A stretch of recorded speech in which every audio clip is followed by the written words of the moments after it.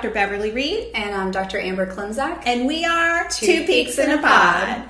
Okay, well, thank you guys for joining us for episode number 3. Dr. K, how's your week been? It's great. I can't believe we've done 3 of these. Are people still out there listening? Yes. Oh my gosh, there are. And I actually didn't realize, because when I was looking at the statistics and everything, I had only been looking at downloads before, when people actually download. But then you can also see who's listening. And I think we had over 300 listeners. Oh my gosh. Yes. So, well, I convinced Steven to listen. So he was one of the 300. And he gave us a 5-star review. Thank you, Steven. I was actually impressed. We have maybe like 4 or 5 5-star reviews. So, I mean, I thought that was great for beginners. He's patting the boats. That's right. They were all Steven and your mom. Yeah. No, we've had a great week at Fertility. So we've had a really exciting addition to our practice. We've had a lot of giggling in our practice. A lot of laughter the last few days with testing this out. But do you want to tell the listeners about what we've been doing? Yes. So if you guys follow me on Instagram, you know, because I made this announcement yesterday, but Dr. K and I, of course, are on a mission to take the fear out of fertility testing and treatment. And I think maybe we should even kind of talk about the background of this. Part of it is based on, I think, you and me personally, because, I mean, I'll just say for myself, I'm a wimp. I don't like to go to the doctor. I don't even like to get a pap smear done. And so when I see the types of things that our poor patients have to do for fertility testing and treatment, I think we just have it in our hearts to really just make this process as easy and comfortable for our patients as possible. Yeah, I definitely agree. I think some of my most miserable doctor's visits have been to a gynecologist, and unfortunately that's what we are, you know, and I still remember my IUD. That was the most miserable experience. It hurts so bad, you know, and what we've discussed is there aren't a lot of options for pain control during these sort of short procedures that can be pretty traumatic and painful to the person undergoing them. So we were trying to get together with a better idea for how we could manage pain during these gynecologic procedures. Yes.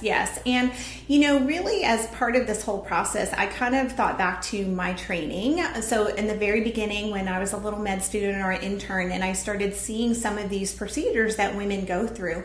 And certainly it was pretty horrifying to see that. And we'd say, oh my gosh, you know, don't we offer to put the patient to sleep? Don't we offer to do all these things? And they say, no, this is how we do it. This is how we do it. And I, you know, of course I wasn't in the position to really kind of stand up and say anything about it at the time, but it does make me sad that it took me this long to really, as a woman leader in our field, now need to say, no more. Right. We need to make this better for our patients. Just because this is how it's always been does not mean that we are going to continue doing it that way. Right. And what we had discussed is the technique a lot of the time was distraction. Yes. It wasn't direct pain control. We really didn't give much for pain control. It was talk to the patient, make them feel at ease, which we definitely believe in. Yeah.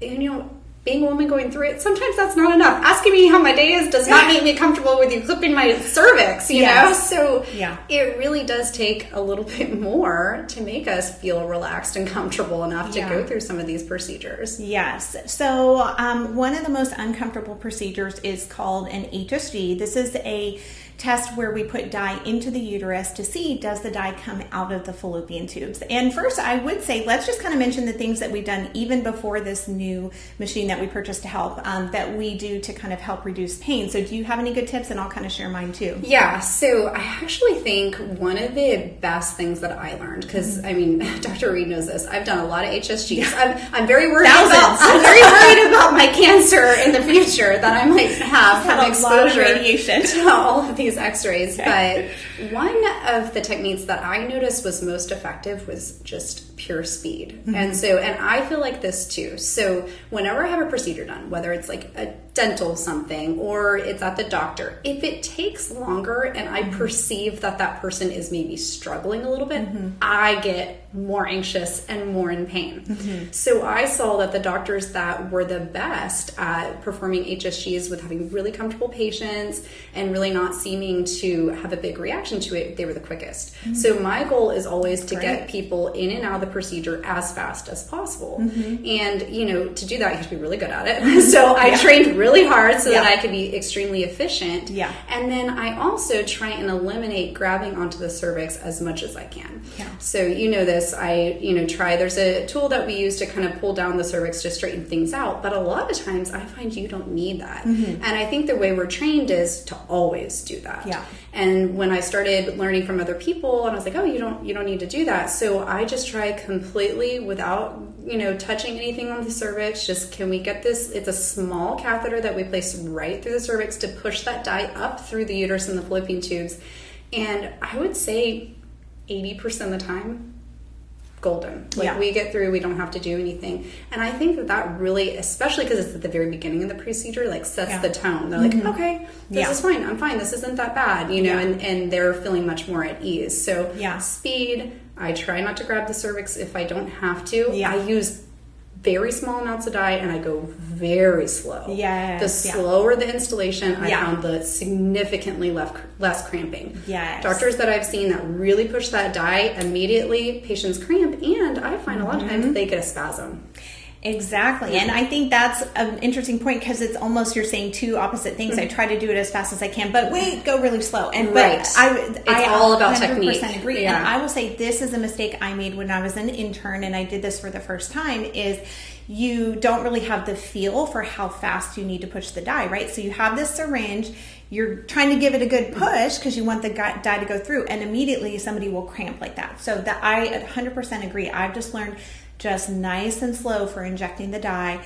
That is what's going to help the patient feel most comfortable too. So some of the things I like to do too is I like to add a little bit of numbing spray to the cervix. And then, yes, most patients don't need to have an instrument placed to kind of help straighten out the cervix. But for those who do, sometimes adding a little bit of numbing medication like lidocaine can be helpful for that part. And then anytime I am about to inject lidocaine, or if I do need to put an instrument on to kind of help straighten out the cervix, and this is going to unfortunately give away my trick that I do for patients, is I always ask them a question that they have to think about, right? So I'm just like, oh, what did you do this weekend? And then I go do, and because that way they're once again using that distraction technique. But it's funny because apparently dentists do the same thing. So this never works on my dentist patients. They're like, I know you're about to do something to me, right? Well, I hate when the dentist does it because your mouth is open. And they are always, and I'm like, my mouth's open and I'm trying to answer your question. I know something bad is happening. Right, exactly. Yes, yeah. Okay, so I guess we'll kind of talk about our new equipment that we purchased then. So what we purchased is a device that allows us to administer nitrous gas, similar to what you would potentially use at the dentist office. And it's kind of interesting because I've wanted to do this for years, but I could not find any other OBGYN or fertility doctor that offers this. And it's sometimes hard when you're the first one to do that, because you figure, are there any special certifications I need to have? Where do I purchase this equipment? What are the logistics from it? So I actually got the information, if you remember, from my dentist friend. Yes. So this is a shout out to my dentist friend, Dr. Courtney Winchell. She's in San Antonio. She's a pediatric dentist, and she really shared with me all about nitrous. And she said, look, it's really safe. She uses it on her pediatric patients, right?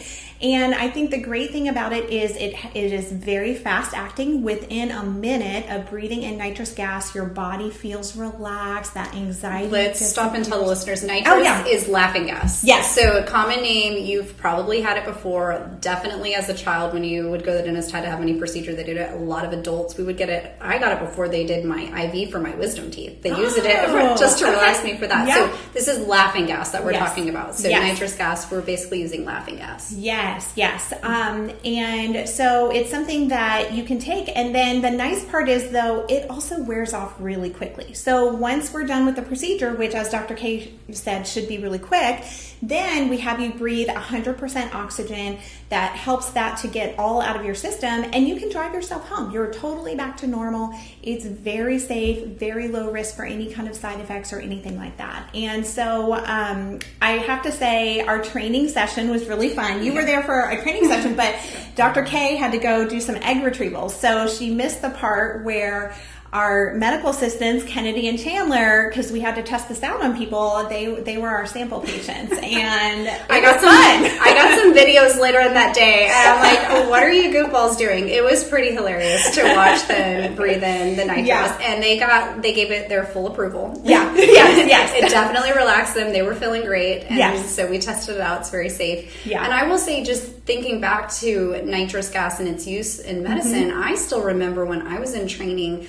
they were telling us, oh, Canada uses laughing gas nitrous during deliveries. And I remember from that point, I was like, this is so bizarre that America hasn't really taken this on and used it, because it is so safe. And really the key is the patient administers it themselves. And I distinctly remember that, because, you know, if you're in labor, if you're not able to do it because you're feeling too loopy, then you're safe, right? You're not able to give yourself any more of the medication. And that's what we do here in our practice as well. The patient is administering, putting the mask over them. And so if you get too much, obviously you're not going to be able to hold it over your mouth. So and one of the nice things I like about the system that we got too is it's adjustable. So for example, I think a lot of the machines that they sell, it just kind of gives a mixture of 50-50 between the oxygen and the nitrous. But with ours, you can really turn it up or down. You can titrate it for patients. So if they're feeling too much, turn it down. If they're having side effect, or you know what I mean. Either way, turn it up or down, so that you can make them feel as comfortable as possible in that moment. And I thought that was nice, because I have heard every now and then somebody say, oh, I tried it and I didn't like it. I felt too out of control, or it made me feel nauseous or something. Well, hey, no problem. That doesn't mean that you wouldn't like it here, because we have the ability to turn it to whatever is going to be customized for your body too. Definitely. Dr. Reed, are you going to try it? I've been wondering ever since I saw those videos of the girls. I was like, is that I know. I was thinking, well, okay, here's the thing. I'm very uptight. I'm an uptight I'm this combination of kind of relaxed in some circumstances, but uptight in other circumstances. And I will say the trainer did say, people who are very uptight and don't like to lose control do not like nitrous gas. So it did make me a little worried. So I don't know. I'm not sure. Should I try it? I don't know. You know what we should do? I'm partially curious. Okay. This is what we should do. So what we had already decided, one of our episodes is going to be that we're going to get our blood drawn so we can check our AMH levels. But we both have needle phobia. We can use the nitrous for So this. why don't we do our nitrous for when we get our blood draw, and so then we can kind of be testing two things at once, how the nitrous works for needle phobia. And okay, let's do it. It's a date. I'll definitely volunteer to get my blood drawn if I can have laughing gas. I know that'll make it better. And so I think that's the thing too. So back to the procedures, right? So initially I was thinking you can use it for HSG, but also there's lots of other things.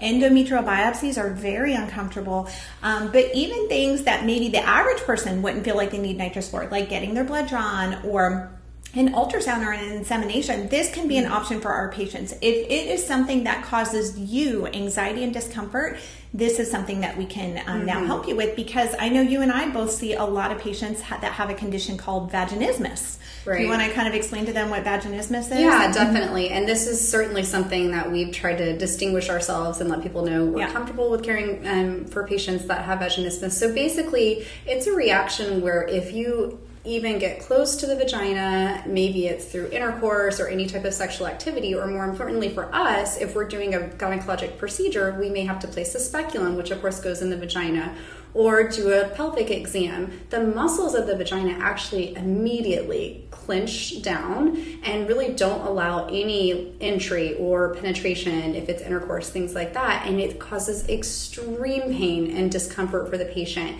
And it's sort of like a cycle. So after it starts happening, then they have an anticipatory reaction where they're, I know this is going to hurt, and your muscles, it's completely out of your control, just contract down before you even have a chance to try and relax. So it can be really frustrating with patients, because a lot of these patients, they're trying to get pregnant, right? And so that involves a lot of these procedures, and it's just constant battle for them. And so what we've tried to do is think of ways to make it so that we can really help these patients. And it is definitely a patient population that I think really needs TLC and especially tailored medicine for it. And nitrous is just like the perfect answer for them. Yes, absolutely. Because I just imagine myself trying to be in a circumstance like that.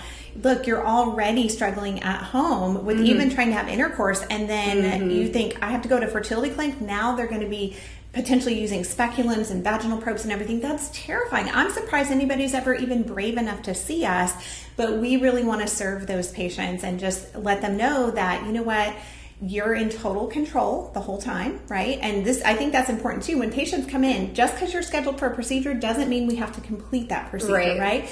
We're just going to go at your own pace. We're going to see what your body lets us do. And now we can just help with that relaxation part and the anxiety part with being able to give the nitrous gas too. Right. And yeah, I think also just a couple of other procedures that I've seen, you know, patients with saline infusion sonograms, it really depends on the patient. Yeah. I have had a few patients that really were just like, that was the most uncomfortable procedure I've ever had. Yeah.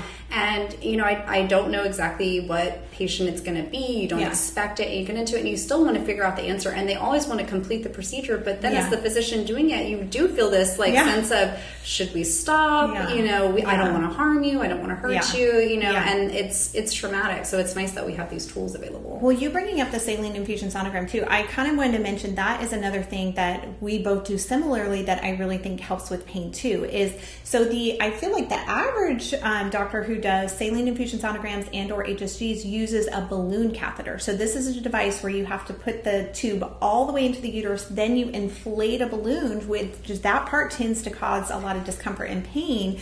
But you and I both instead just use this little device that just goes in the cervix. It doesn't even go all the way in. And so I think that tends to make it a lot more comfortable too. We've done both, and I think we see the difference, right? Yeah. And, you know, it's always one of those decisions. We both do this. Yeah. What would I want? Yeah. What would I want for my friends? So whenever we make decisions for what to use in our practice, we really are thoughtful about what will be most comfortable. Yeah. And I think that's really important in the practice of medicine. Yeah, yeah. And so, so yesterday was, because of course we sort of practiced on Kennedy and Chandler in terms of using the nitrous, but yesterday was my first actual patient where she had her HSG done and she used the nitrous, and she said it made it so much easier than she thought it was going to be. She was very relaxed during the procedure. And then the part that I really didn't think about ahead of time, because this wasn't my goal, is it made it so easy for me. Right. Because, you know, if a patient is very tense and they're, you know, locked up and everything, it's hard to even put the speculum in. It's hard to put your device in and everything. But when she was just so relaxed, I'm like, wow, this is great for her and me. Right. Yeah. So we're actually hoping that there are some doctors out there listening to us right now and would be interested in using nitrous. Yes, absolutely. And I think too, that's, and I talked about this on my Instagram. Somebody said, oh, well, you're going to tell everybody, then everyone's going to steal y'all's idea and everybody's going to want to do this. And we said, that is the goal, right? Great. This is bigger than us. This is bigger than Peak Fertility. Dr. K, and kind of what we're doing right now, we want to help our patients, but we want to help all patients, not just our own. And so if you are a physician, really of any specialty, who just wants to know more, because that was the thing I struggled with, I couldn't find anyone who could help me. So now that I've gone through the process, I can tell you it's really easy. Reach out to me. I'm happy to explain the process, connect you with the right people to get it done, because we really want everybody to be able to have this available. Right. And our nitrous guy that was training us on the machine, he said that a lot of times physicians will use this for cosmetic procedures. And I was thinking, wow, you know, part of my issue with cosmetic procedures is I'm too scared of the pain, right? So I was like, maybe I might be interested in getting something. That's right. There you go.